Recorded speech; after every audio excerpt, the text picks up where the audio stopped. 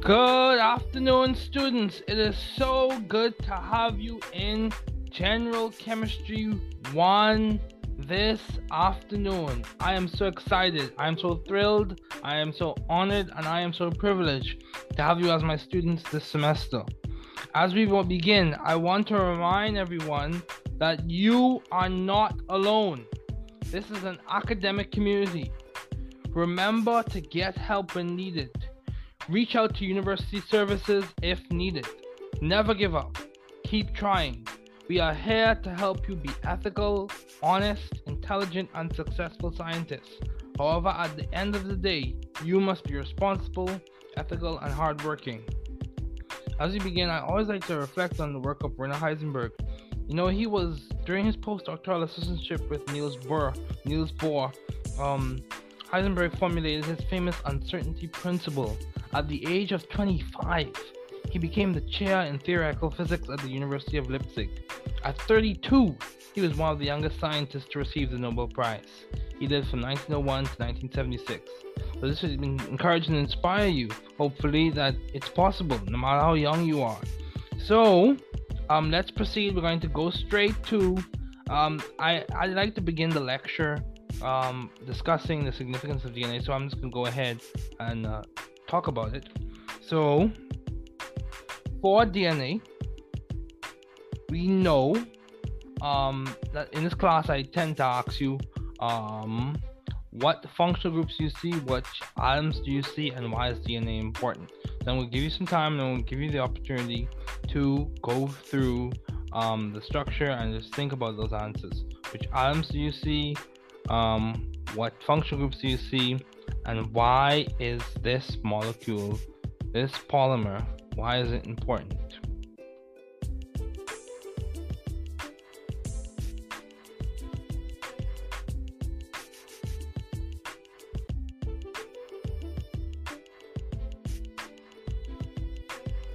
Okay, so let's begin. So right now we see that we have nitrogen. We see that we have nitrogen.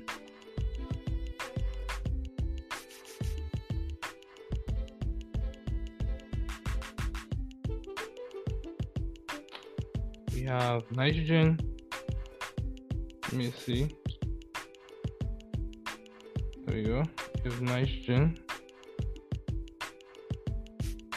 Nitrogen. We also have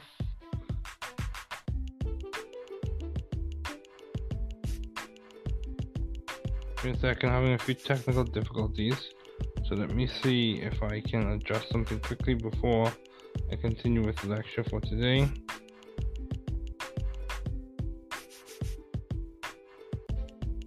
Adjust something quickly.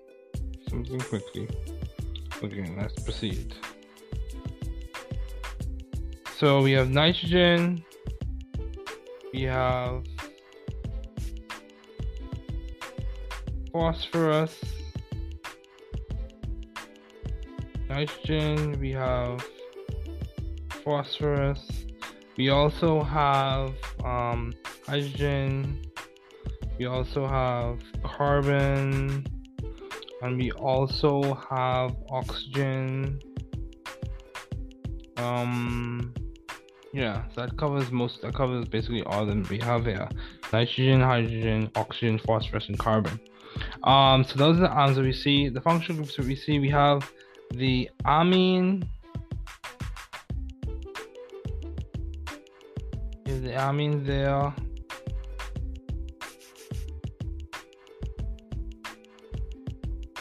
Is the amine there?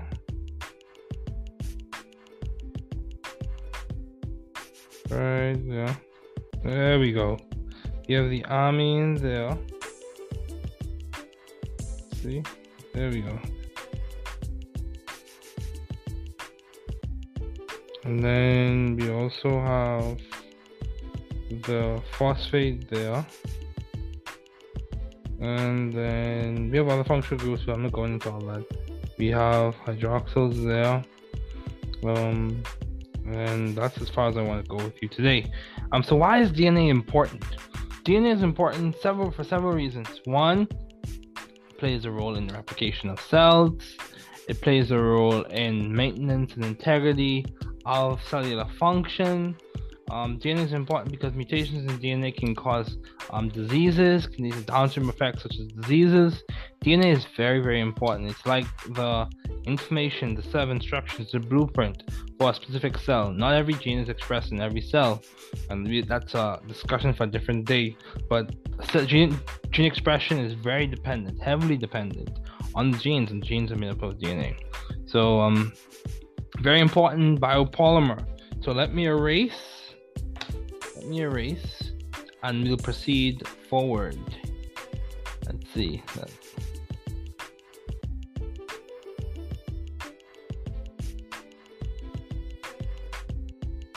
So yeah, DNA is very important. It contributes to a lot of discovery. You could go into all of the discussion as to whether it being semi-conservative in terms of its replication, all those things. But that's not for this class today.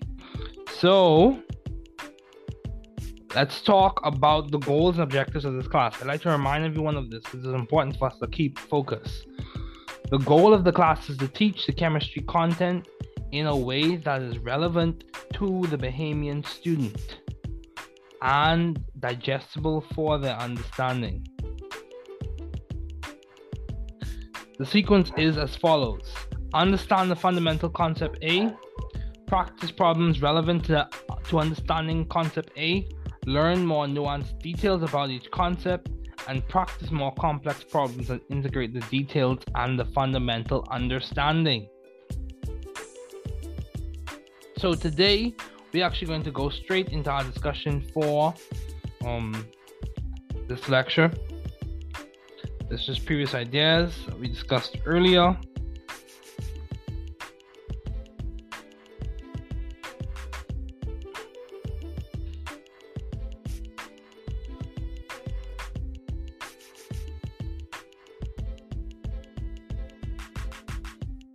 There we go. So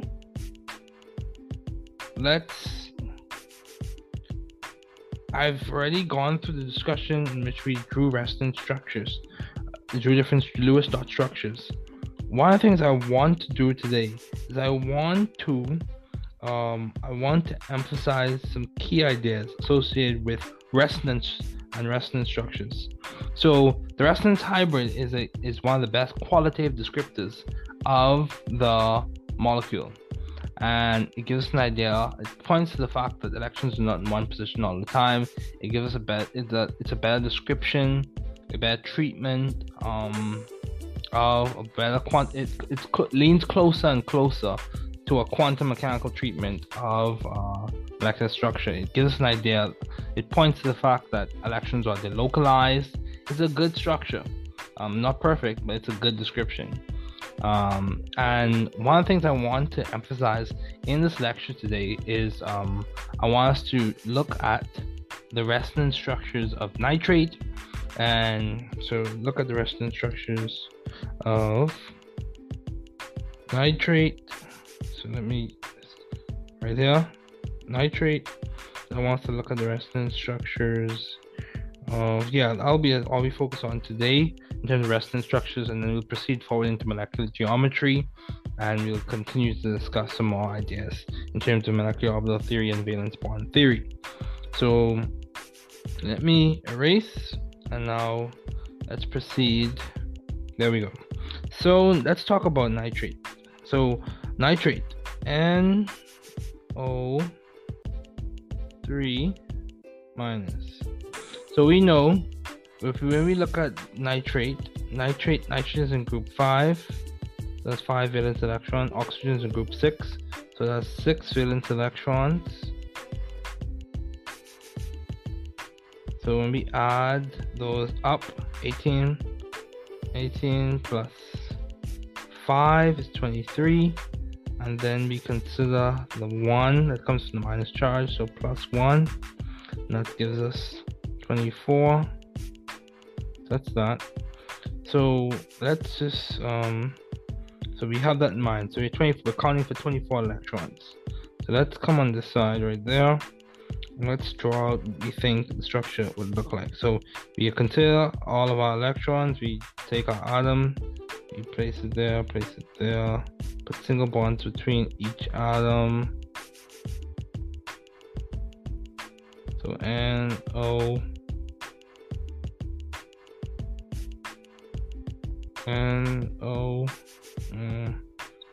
let's see, let me just draw just a little bit better. Actually, I can do a little bit better than that, so let me erase. Let's erase that. There we go. And let's erase that. And let's do this. And like this. There we go. Okay, so that's that. We draw single bonds. So 24 minus 2, 4, 6. 24 minus 6 is 18. So we put 1, 2, 3, 4, 5. 2, 3, 4, 5. 2. And then okay. So 6 dots or anything, and that counts for all of the things. However, that counts for all of the electrons. However, the issue that we have here is that this has a minus charge, formal charge of -1. This has a formal charge of -1. This has a formal charge of -1, and this has a formal charge of +2. Though this is a resonance structure, it's not the best resonance structure we can draw, because one of the aims for drawing resonance structures is you want to make sure you follow the octet rule. That's a big chief idea. And you also want to make sure that you minimize formal charge. So that's one, but let's look at another one. So that's one we can draw, but let's look at another one. So look at another one. Okay, so this is a better one right here.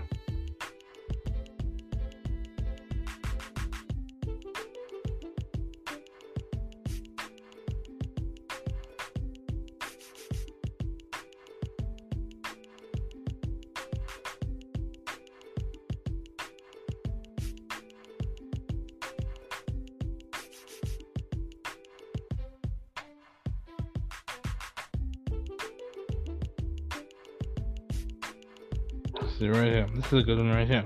It has an overall charge of -1, and we've minimized formal charge as best as possible. Everything obeys the octet rule, so we've ticked all of the boxes. So this is a good structure right here. You notice that we were able to draw two structures. You can draw different structures in which you have, so say for example, just keep that structure in your mind. We can draw a structure where we have the double bond here.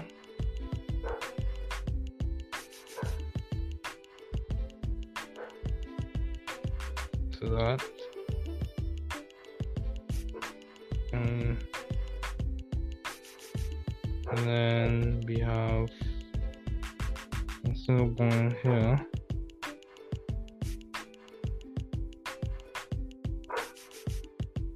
and we have same nitrogen cells, the same form of charge, with the double bonds change position. So as you can see, that's resonance structure, that's resonance structure, this is resonance structure. There's several you can draw. However, the best structure is one that minimizes formal charge and obeys the octet rule. And you want to make sure you hit all of those criteria when you're drawing resonance structures. Now we can draw another one, which we have the double bond on the other oxygen. So there, that.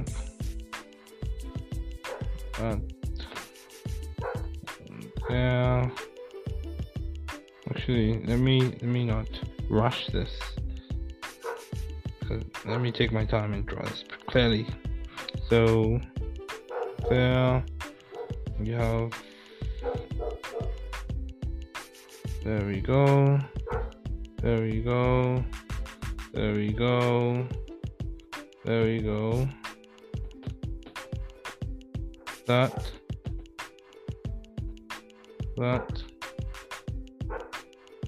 There we go. So that's another resonance structure. So we just drew 4 structures for the same molecule, for the same polyatomic ion. We drew 4 different Lewis dot structures. Different in the sense that the positions of the electrons are the position of the electrons between each atom. It's a slightly different configuration, or slightly different arrangement. That's a better word to use. However, or slightly different position. That's a better word to use. But yeah, so we just drew several structures for nitrate. It's famous for its resonance, and let me just note something. When we're drawing different resonance structures, so say we have resonance structure A, resonance structure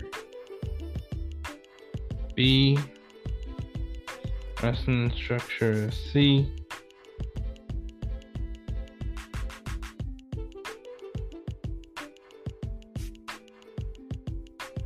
there we go.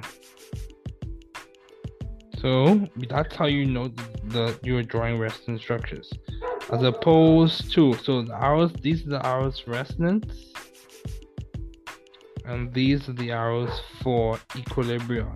I'm just knowing this because it's important to know the difference. So this is resonance, these are resonance arrows. When we're drawing resonance structures, these are the arrows we use when we're talking about equilibrium. So it's important to just note that difference. But I just want to show that to you all. But let's move on.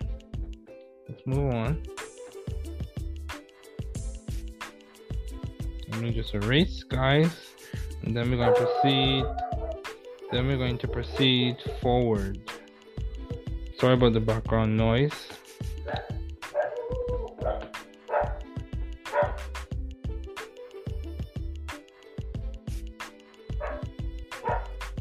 Let me just erase.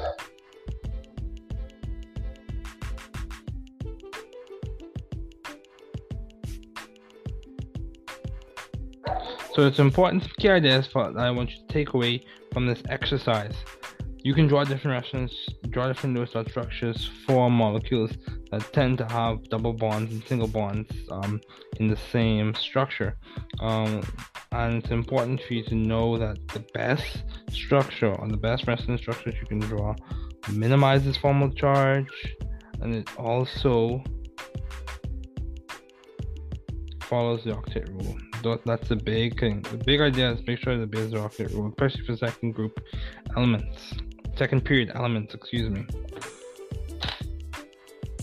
Okay, so let's talk about, so this is just, another thing I want to do is, I want to make sure you understand how to study this type of material. Now, some people, when it comes to andragogy, or learning when it comes to adults, some people may promote everyone learns differently and you must just figure it out yourself. I'm going to show you how I study this material, how I go through material, and how am I able to understand it as your professor this semester. So I'm going to show you how I study this material. So we're going to discuss, say for example, so this is going to be a very engaging discussion this afternoon. Say for example, you were given a piece of a pamphlet, or you were given a section of a textbook, and I told you, I need you to study this in about 3 or 4 days, and I want you to come back and I'm going to assess you on this. Say you had a very specific reason to study. So we've established our goal, we've established our motivation. We want to understand rules for resonance forms, and that's the topic, and it has objectives, so we know what should be our what should we achieve, what should we aim for, what should we strive for as we are studying this material. We want to keep these things blooming in our mind as to am I doing something that complements to me achieving these objectives. So the objectives are, after completing this section, you should be able to use the concept of resonance to explain structural features of molecules and ions. And then also it says you should understand the relationship between resonance and the relative stability of molecules and ions. So off the bat, the concept of resonance points to the fact that electrons are delocalized. And it points to the fact that Lewis dot structures don't give us the best qualitative description as to the arrangement of electrons in a molecule or ion. So that's kind of like an overarching, a general idea or a general answer to that first objective. And then the second objective says understand the relationship between resonance and relative stability. So what is that saying? We understand that the localization contributes to stability. The localization of the electron cloud around the entire molecule contributes to stability, or gives us an idea of stability. It points to the fact that the stabilization or stability of a molecule comes from several things. It comes from several properties. But one of the things it comes from, or one of the things that contributes to stability of a molecule, is the fact that you have the localization of the electron cloud. And what is that based in?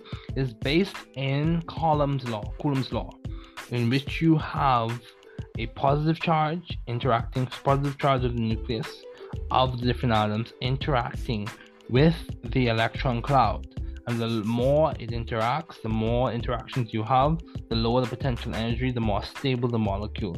Systems tend to lower potential energy, and that contributes, or that is another way to say, is tend to more stable configurations, more stable arrangements of the electron cloud. So that's kind of like the overarching solutions, overarching answers to those objectives. But I'm going to show you how I study my material. So let's begin. So let's go through. So the method I want to introduce to you today, if I can just, there we go. The method I want to introduce today is this method that they call survey, question, read, review, and recite. So let's talk about it. So I do this implicitly. The first thing we're going to do is we're going to survey the material. S. We're going to think of the questions in terms of the objectives that we need to achieve when we read this material. So the questions we're going to have in mind are going to be centered around or targeted at the objectives. We're going to read it again. We're going to review it. And then we're going to recite the key ideas that are associated with this piece of work. So SQR, there we go. Survey, question, read, review, recite. So that's how we're going to do this. You can look up other methods if this doesn't work for you, but my goal for you is to understand this material. So let's begin. First thing we're going to do, it says recognizing, drawing, and evaluating the relative stability of resonance. In this case, this is a excerpt from Creative Commons material, Chemistry Labor Text. So let's begin. Recognizing, drawing, and evaluating the relative stability of resonance contributors is essential to understanding organic reaction mechanisms. So that's a big idea. When learning to draw and interpret resonance structures, there are a few basic guidelines to help. It says there's only one real structure for each molecule or ion. This real structure is the resonance hybrid. It takes its character from the average of all the individual resonance contributors, or alternative Lewis dot structures. So when looking at resonance contributors, we are seeing the exact same molecule or ion depicted in different ways. Resonance hybrids are really a single unchanging structure. Okay, and don't confuse resonance structures with tautomerism. Anyway, the resonance hybrid is more stable than any individual resonance structure. So we're just surveying the material. Let's see. The resonance hybrid shows the negative charge being shared equally between two oxygens. 3. Resonance contributors do not have to be equivalent. Also, this means the resonance hybrid will be exact mixture. This means that the resonance hybrid will not be an exact mixture of the two structures. All resonance contributors must be correctly with structures. All resonance contributors must have the same molecular formula, the same number of electrons, and the same net charge. So you also have major and minor resonance contributors. So let's make this more practical. Say I have other things to do. and I need to study this material within 1 or 2 hours. That's the time constraint that I'm given to go through this material. My goal is to get at least a B on this test of this material. So we're making this very practical. I want to get at least a B because I have other classes I'm studying for. 1. 2, I only have about 2 hours tonight to study. I'm going to refresh my memory about in like an hour or so tomorrow, within an hour or so tomorrow, and then my test is on the Monday. So for the subsequent days that follow, I'll review this material probably for like an hour or so. So this is my first introduction to this material. So I want to spend about 2 hours. I'm going to condense it for this lecture, of course, but 2 hours I would give a lot to this, my first introduction to this material, 2 hours. So in this 2 hours, the first thing I'm going to do is survey the piece of material. So I'm looking at the material, I'm looking at the main ideas. Typically when people write paragraphs, this goes back to English.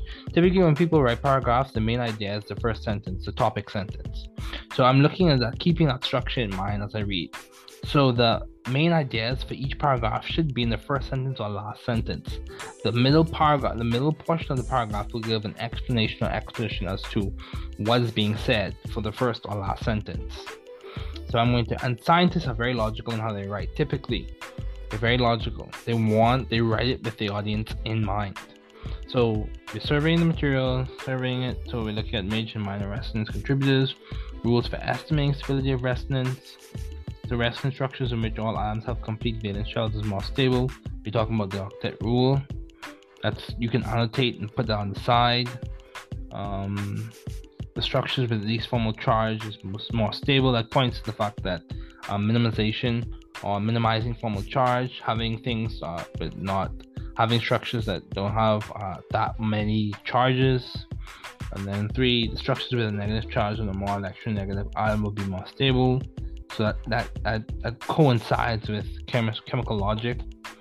The structures with a positive charge and the least electronegative atom is more stable. Very good. That's another idea. The structures with the least separation of formal charge is more stable. Least separation of formal charge is more stable. Good. And then resonance forms are equivalent. That are equivalent have no difference in stability. So we're surveying this material. So this is a little bit beyond general basic chemistry in terms of some of these ideas, but we're only studying that which is relevant to us for general chemistry. So we just surveyed the material, so let's read through it. Recognizing, drawing, and evaluating the relative stability of resonance contributors is essential to understanding organic reaction mechanisms. So as we're reading this, we're going to annotate. So let me get the highlighter. I'm going to highlight first. Some people are proponents of highlighting, some people are not. The reason why I'm highlighting is because when we review, we're highlighting the main ideas, and we're going to annotate based on what we need to associate with that main idea to memorize it. So let's highlight. Okay. So before we get to that, let's make this a little bit. There's only one real structure for each molecular ion. That's something we're going to highlight.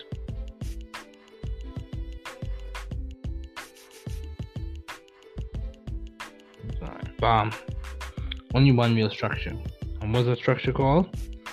That is the resonance hybrid. So remember, our objective is to understand the concept of resonance, to explain structural features of molecules and ions. That's the first goal we need to achieve. That's the first objective we need to fulfill. So resonance hybrid. Resonance hybrid. So that. Okay. From the average of all individual resonance contributors. So that's that. Look at that.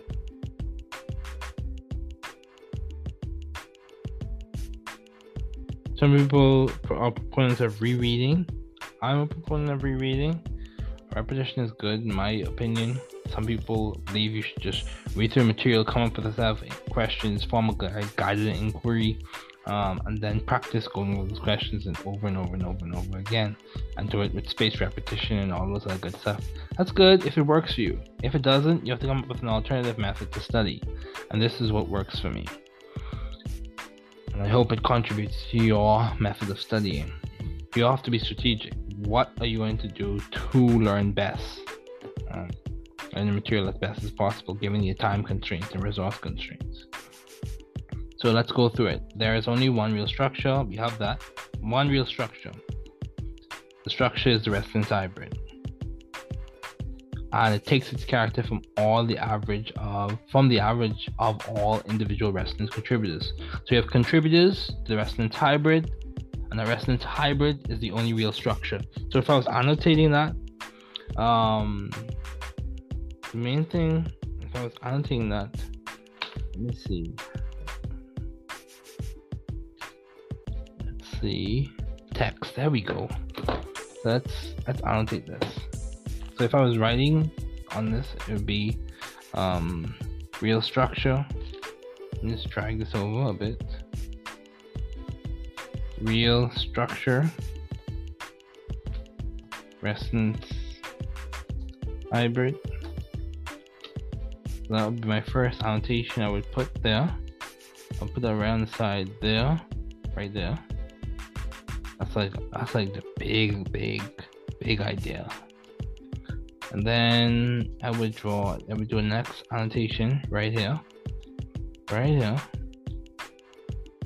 I'm showing you how I study.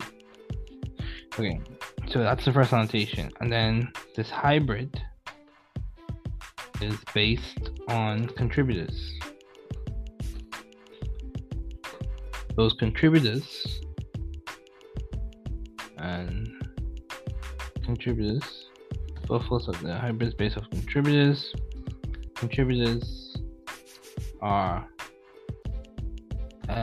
Lewis dot structures.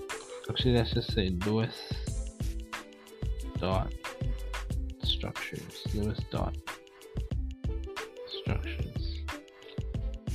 There we go. So that's that. And I'm going to take that and let's just make this just a tad bit smaller. Structures. There we go. That's the first annotation right there. So let's keep reading. So it says the resonance hybrid is more stable than any individual resonance structures. So let's see. Resonance hybrid is more stable than any individual resonance structures. So that's another idea. Resonance hybrid is more stable than any individual resonance structures. That's our second main idea. So what am I going to do? I'm highlighting. See, I'm engaging. I'm actively reading the material, not just passively reading it. So let's put in. That's our second idea. And what's that point to? Delocalization. So we want to put it in right there. Why is it more stable? The first thing I associate with that stability, delocalization. And I'm going to, let me see if I can decrease the font size. Actually, let's just put that right here. Delocalization, because that's a big idea. So when I come back to this material on the second or third or fourth day, I have a mind map. I have a place for this material that I've associated with a framework that I already have in my mind from previous ideas, previous discussions, previous concepts. The localization and Coulomb's law. Coulomb's law.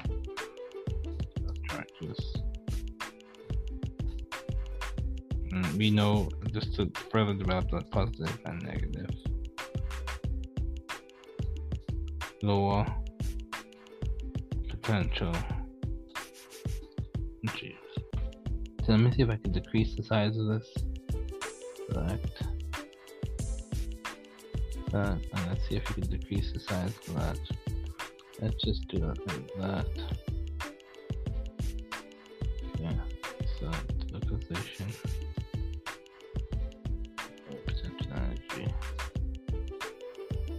Okay. So that's that. So let's keep going. Okay. So we have our second main idea. I mean, this is our first reading. First reading. Okay. So let's keep going. Often resonance structures represent a movement of a charge between two or more atoms. The charge is spread out. So that points at the localization idea. Spread out amongst these atoms, and therefore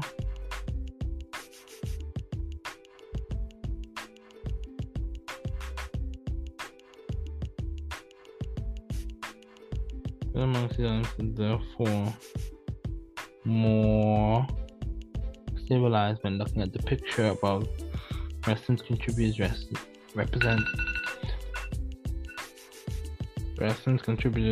represent the negative charges as being on one oxygen or the other. See, we're further explaining that main idea of it being delocalized, of it being more stable than any individual resonance structure. We're further developing that main idea from the first sentence.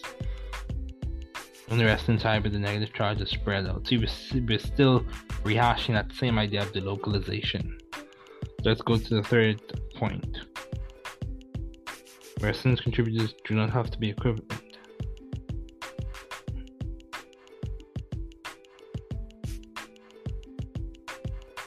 Okay, so what does that mean? What is that equivalency, or what is that weighting coming from? It comes from the further ideas we'll discuss in terms of how does it really obey the octet rule? Does each atom have an octet? Does each atom have a full complete valence shell? 1. 2. Do we have as less or least as possible? Do we have minimal separation of charge? Have we minimized formal charge? Those types of ideas contribute to the weighting of the resonance structure or resonance contributor to the resonance hybrid. So resonance contributors do not have to be equivalent. Another idea. So what's that pointing to? It points to, let me erase that. It points to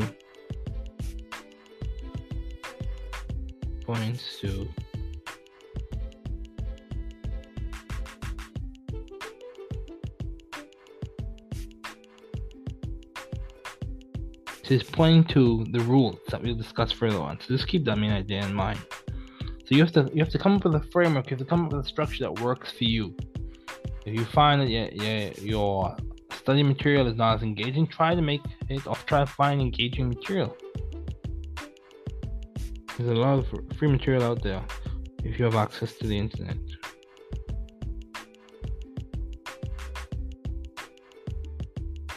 Okay. All resonance contributors must be correct with structures. So that goes back to an idea we discussed earlier. So actually, let me see. Erase that. Highlight them. All resonance contributors must be correct with structures. So that's rules for drawing those structures. And then let's go to the next idea. See, we're trying to maximize time now. Maximize our time, the amount of drawing that we're able to do within a specific time frame. All resonance contributors have the same molecular formula. Yeah. Same molecular formula and same number of electrons and same net charge. So it's that. I'm not dealing with isomers in this class. Not in general chemistry 1. Okay, it's that. So the same molecular formula, same number of electrons. Okay. Same number of electrons and same net charge. So these are what contribute to how we weight these things. It being incorrect with the structure, it having the same molecular formula, same number of electrons, same net charge. This is the guidance that we use when we're determining whether this is even a proper contributor, that is even a contributor to the resonance hybrid. So let me see. Like that. There we go. The highlighter and that idea and then that idea. It's that. So that's kind of how I would approach this first page. I hope you see the trend here. We highlight our main ideas, we annotate based on the framework that we have in mind, the previous concepts that we've already gone through, how we can map this on to achieve objectives 1 and achieve objective 2. Hopefully you see what I'm saying, hopefully you understand. If you have any questions, feel free to email me. However, that's what I want you to understand, and we're going to move forward with the lecture today.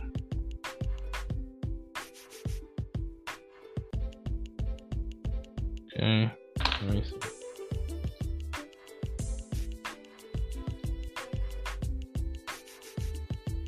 There we go.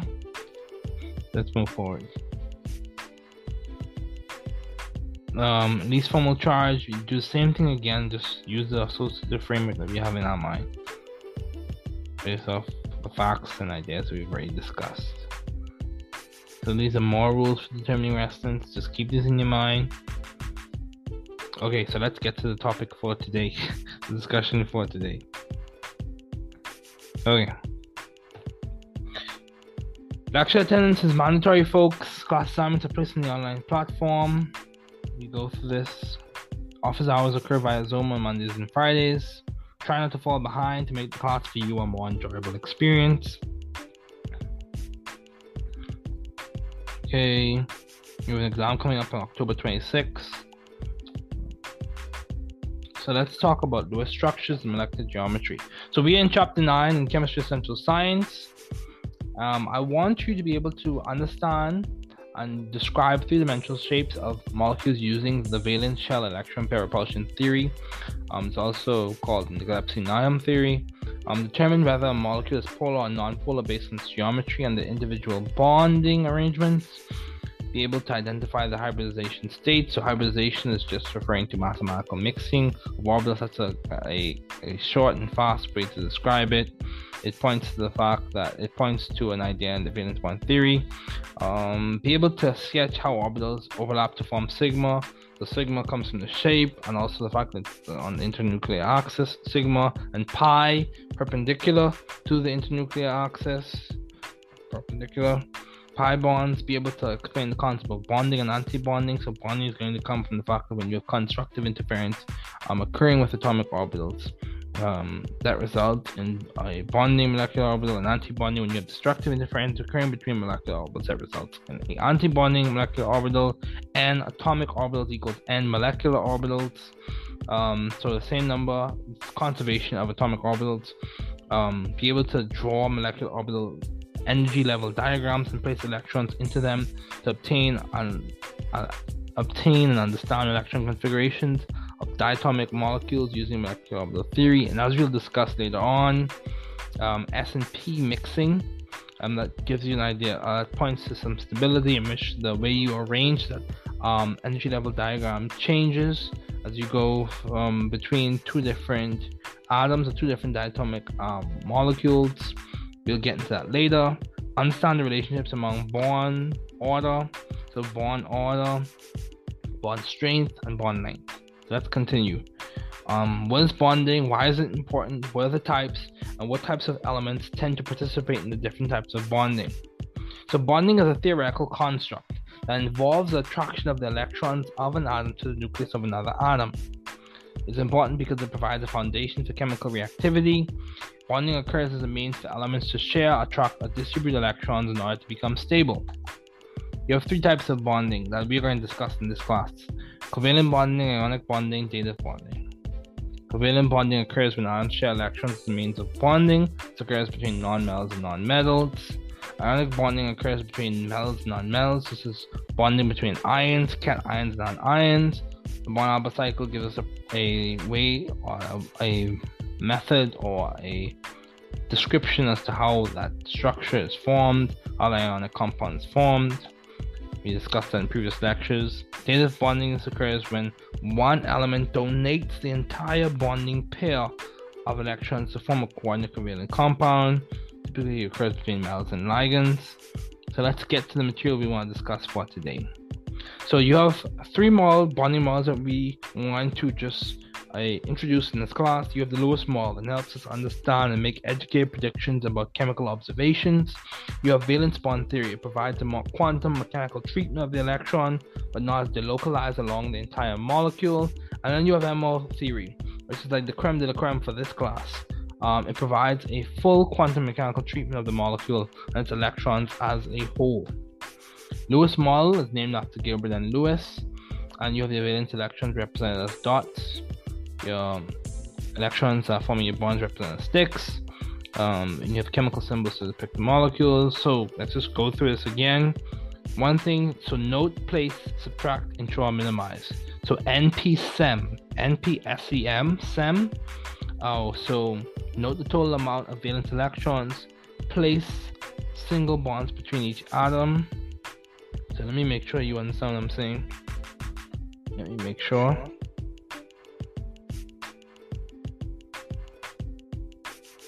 N P SEM.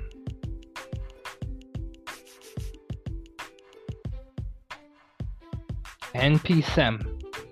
So note, place, subtract, ensure, minimize. Note the total amount of valence electrons. P, place single bonds between each atom. S, subtract 2 electrons based on the number of bonds added. E, ensure each atom has an octet. Exceptions are with atoms with expanded octets occurring in the third period, and also exceptions occur with your incomplete octets, for example with boron and beryllium. Then you minimize charges. These are the ways you draw really good Lewis dot structures, really good contributors to the resonance hybrid. So let's keep going.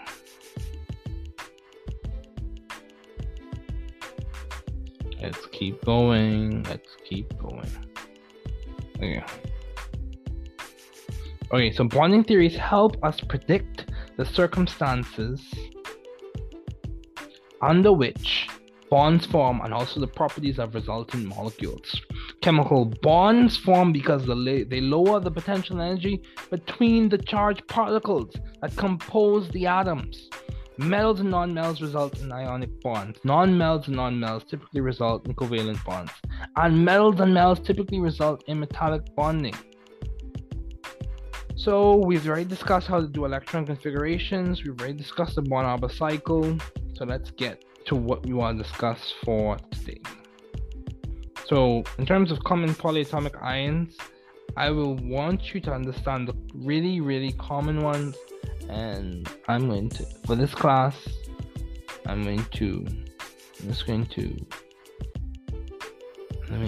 for example, I want you to know your perchlorate. I want you to know permanganate. There's a minus charge. I want you to know sulfite. Let me do this a little bit better. Okay, so I want you to know, here we go. I want you to know chlorate. I want you to know perchlorate. I want you to know permanganate. I want you to know sulfite. I want you to know sulfate. I want you to know cyanide. I want you to know ammonium. I want you to know phosphate. I want you to know nitrate, hydroxide. That's the thing we talk about a good bit. Carbonate, bicarb. Not as much as I want you to know. So erase.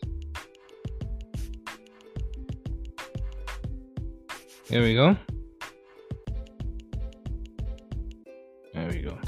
Let's keep going.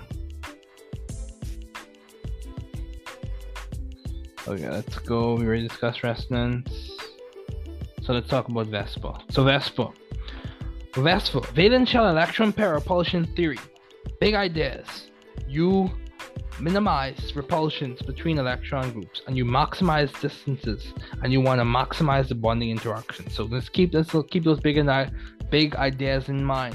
Minimize repulsions between electron groups, maximize bonding interactions, maximize distance between those things, and you want to keep those things in mind.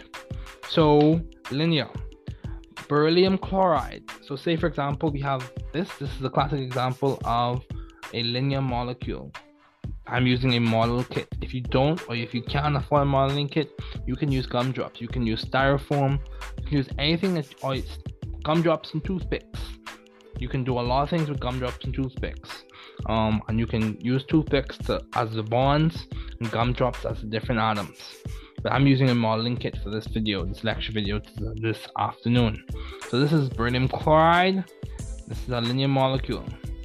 You can also use this a shape to describe carbon dioxide. However, in carbon dioxide you have double bonds. Okay, so trigonal planar. Boron trifluoride.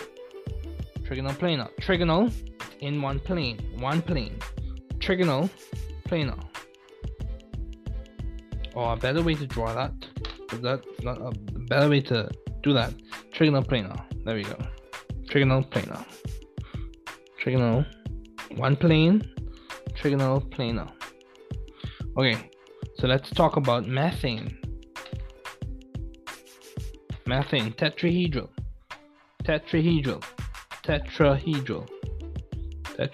See? Tetrahedral. There are 4 faces. Tetrahedral.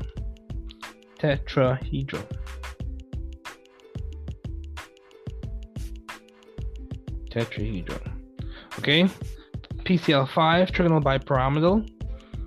Trigonal bipyramidal. Trigonal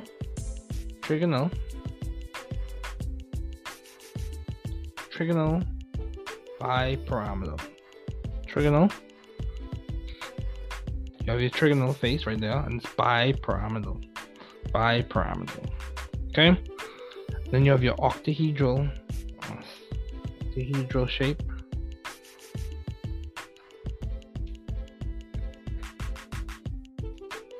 There you go. So octahedral. This is going to work. There you go. Octahedral. I just want you to see the shape of them. Octahedral. See, we have 6 electron groups. 1, 2, 3, 4, 5, 6. Someone pointed out in class that the vertices. So an analogous way to think about this, the vertices in the shape in some way do correspond to the electron groups. So if you keep in mind that if I'm talking about electron groups, and also one thing to always specify when you're talking about molecular shape, do you want the molecular geometry or do you want the electron geometry? Because they can be different at times. Because I can have 3 electron groups, but one of those groups can be a lone pair. And if that is a lone pair, it may not be. So I may have 3 electron groups. If one is a lone pair, instead of it being linear, it will be bent. I will get to that later on. So octahedral, for example, sulfur hexafluoride.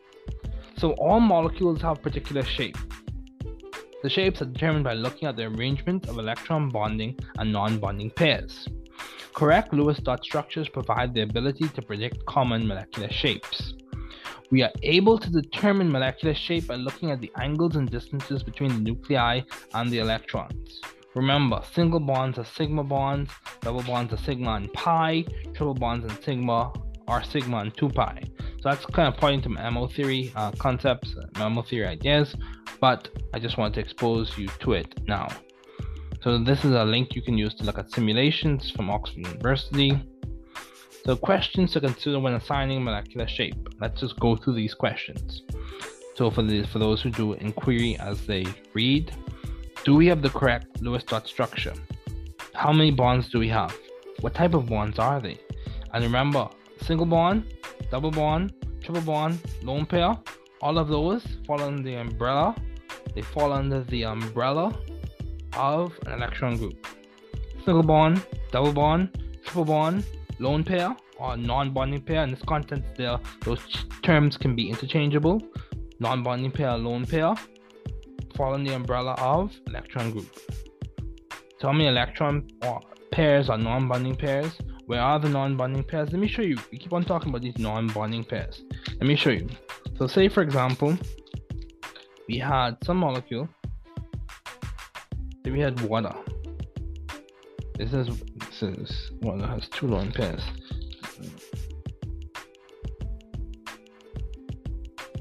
Okay, water has 2 lone pairs. So say I said I want the molecular geometry of water.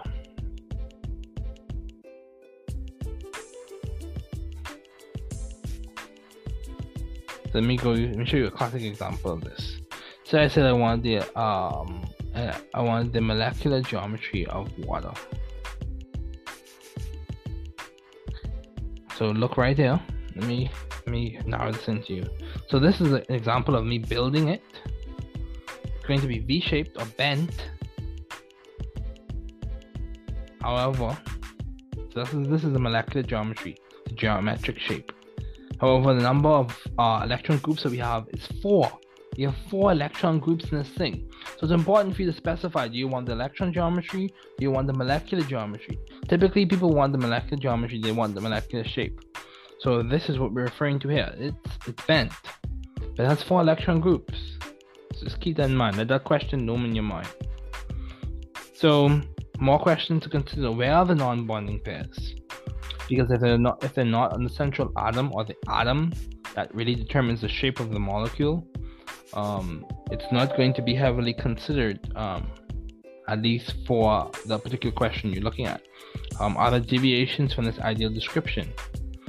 So valence-shell electron pair repulsion theory allows us to understand molecular geometry. In VSEPR, that's a short way to say it, VSEPR, we arrange electron pairs to minimize electron pair repulsions and maximize distance and bonding interactions. So this is what I'm showing you here. So say we have 4 electron groups, but 2 are lone pairs, 2 are atoms, 2 are single bonds, 2 are lone pairs, 2 are single bonds. This is an example of water. Or sulfur dichloride. Against that. So let's look at another one. Say for example, we had so this is an example of an octahedral one in which we have 6 electron groups and 6 are single bonds. However, say we had 2 of those electron groups as lone pairs. 1, 2. So we would have something that's square planar. Let me just show you the power of being able to build it yourself. Learn by doing. This is for those who are proponents of that. Learn by doing. So see, square planar. It's in one plane. See, it's in one plane. Square planar. However, it has 6 electron groups. The power of building it yourself. When you build it yourself, it makes a little bit more sense. You're able to flesh the concepts more. So that's what we're pointing to in this lecture today. So we can have 6 electron groups and it can be T-shaped. So that means you have 3 lone pairs. 3 non-bonding pairs. I'm going to use the same color for these so that we know what we're referring to in this. Because you have different colors for your lone pairs. Not in actuality, but I'm talking about for the modeling kit. So say we have 3 non-bonding pairs, and it's T-shaped, but we have 6 electron groups. So another way for us to phrase this: find the number of electrons the central atom normally has in its valence shell. Add 1 electron for every atom that the central atom is bonding to. This is just one way to go through it. Or you can remember the main idea I want you to take away from this is arrange electron pairs in the correct shape. Okay, so in terms of repulsions, lone pair repulsion for this discussion is greater than bonded pair to lone pair, which is greater than bonded pair to bonded pair. The main idea I want you to take away from this discussion is use the proper rules, use the correct rules to draw your Lewis dot structures. And when you do that properly, when you write good Lewis dot structures, it can help you make or write and understand good resonance contributors. And from those good resonance contributors, you can determine the resonance hybrid. That's one thing you can do with a good set of Lewis dot structures. 2, when you draw the correct Lewis dot structures, you can apply that Lewis dot structure, use that Lewis dot structure to understand the molecular shape, or predict to a certain extent the molecular shape. It may not correspond exactly with what we see, and that's the reason why we have to use valence bond theory. For example, with hydrogen sulfide, you have deviations from it. Instead of it being a completely linear, you have deviations. So hydrogen sulfide, or instead of it being tetrahedral, whatever the case may be, you have deviations. Whatever geometry you're referring to in this case, molecular shape or electron geometry or molecular geometry, you have deviations. But when you draw correct Lewis dot structures, you are able to understand molecular shape. You are able to determine good resonance contributors and look to see or approximate to what the resonance hybrid would be. It's a very useful tool. And also in organic chemistry, we know that when we draw good Lewis dot structures, we can kind of give a description as to what's occurring, the mechanism as to how the reaction is occurring. So Lewis dot structures are very useful. Okay. So VSEPR is based on the simple idea that electron groups, which we define as lone pairs, single bonds, multiple bonds, and even single electrons, repel one another through Coulombic forces. So you want to make sure you're looking at the central atom. So valence bond theory. So say for example, remember we talked about this conceptual baton passing, in which we had Max Planck passing it on to Albert Einstein. We had Niels Bohr. We had Max Planck passing it on to Albert Einstein, and then you had Einstein passing it on to Niels Bohr, and then we had Niels Bohr passing it on to Werner Heisenberg. So what I'm saying is typically a way for you to process the concepts.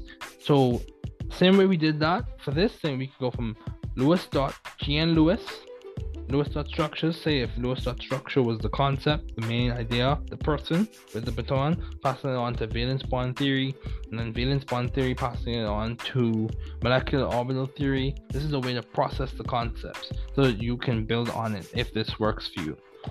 Okay, valence bond theory is a more advanced theory on which is an application of a general quantum mechanical approximation method called perturbation theory. We're not going deep into that. This is not quantum mechanics class, just want to expose you to it. So in many cases, these orbitals are just sp, d, and f. In other situations, the orbitals are hybridized. VBT, valence bond theory, we calculate the effect of these interactions on the energies in the atomic orbitals. So when we apply valence bond theory to a number of atoms and their corresponding molecules, we arrive at the following general observation. The interaction energy is usually stabilizing or negative when the interacting atomic orbitals contain a total of 2 electrons that can spin pair with opposing spins. So a chemical bond is a result of the overlap